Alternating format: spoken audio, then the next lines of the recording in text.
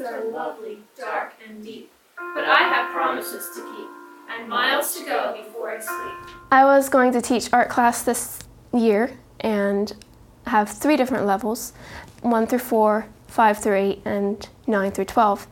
I wanted to be able to give my students lessons that are more than just crafts or coloring or cutting and pasting, even painting and such. I wanted to integrate learning about artists, their work, and art history, and lots of art vocabulary. I also wanted to integrate the elements and principles of art, make them common vocabulary that they know. Oh, we're talking about line. Well, different artists have used the line in this way or such like. This seemed like a lot of work to me because you have a lot of teacher-intensive such like, and you need to study artists and pool lessons together on top of getting all your supplies together. So I heard that Hannah Knoll is putting out a curriculum, and I was very excited about it. She offers a lot of different mediums, lots of artists, art vocabulary, elements and principles and such like in her lessons, and it's done for you. Her lessons are set up with 3 weeks. I have taken 4 weeks, maybe 5 weeks on some of the lessons because of how it is difficult, but I'm really, really enjoying it for my students, and they're really enjoying it. The lesson is, each packet comes in the mail, and the beginning, so it has an artist focus, and it also has what your project. In the middle, which is really nice, she has a poster for the artist. She has the artist and a few of their pieces that you're going to be looking at and studying. On the back, she has the steps of the project for your students. So day 1, you're doing the drawing and the tracing. Day 2, you're doing painting shoes with watercolor and you're doing the background pieces. And day 3, you're putting it all together. So she has it sketched out nicely there for you.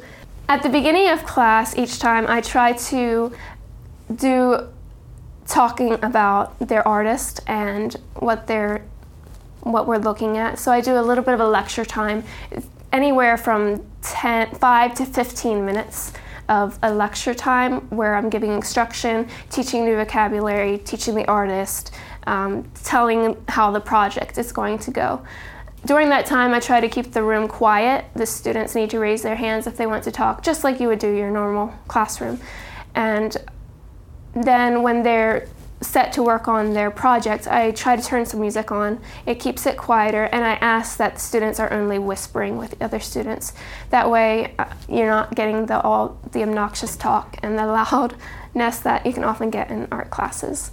And it usually gives a pretty good environment of whispering, quiet. They can still raise their hands if they need me to come without me being like, oh, Miss Rebecca, from every angle of the classroom. And that can be frustrating because that's the last thing I want when I'm trying to keep track of 12 paint palettes at the same time. I use the articulations curriculum in my classrooms, and because of cost, I wanted to just get 2 levels for my students. And I also wanted to have a high school art. Articulations doesn't currently offer a high school art curriculum, so I decided I'm going to go with level 2 for my 1st through 8th graders. They didn't have much exposure to art before, and I figured level 2, which is the 3rd and 4th grade, will be okay for them. I was really happy when I got the first issue and noticed that I had chosen, I guess wisely, you could say, because it felt like it was something that was going to stretch even my 8th graders, and I could tone it down a little bit for my 3rd and 4th graders. So you have 3 weeks of lesson plans set and good for you to go.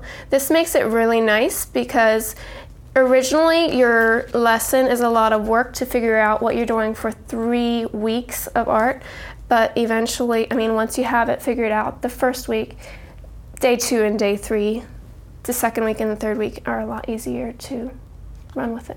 For more free resources that support teaching and learning, visit thedocforlearning.org.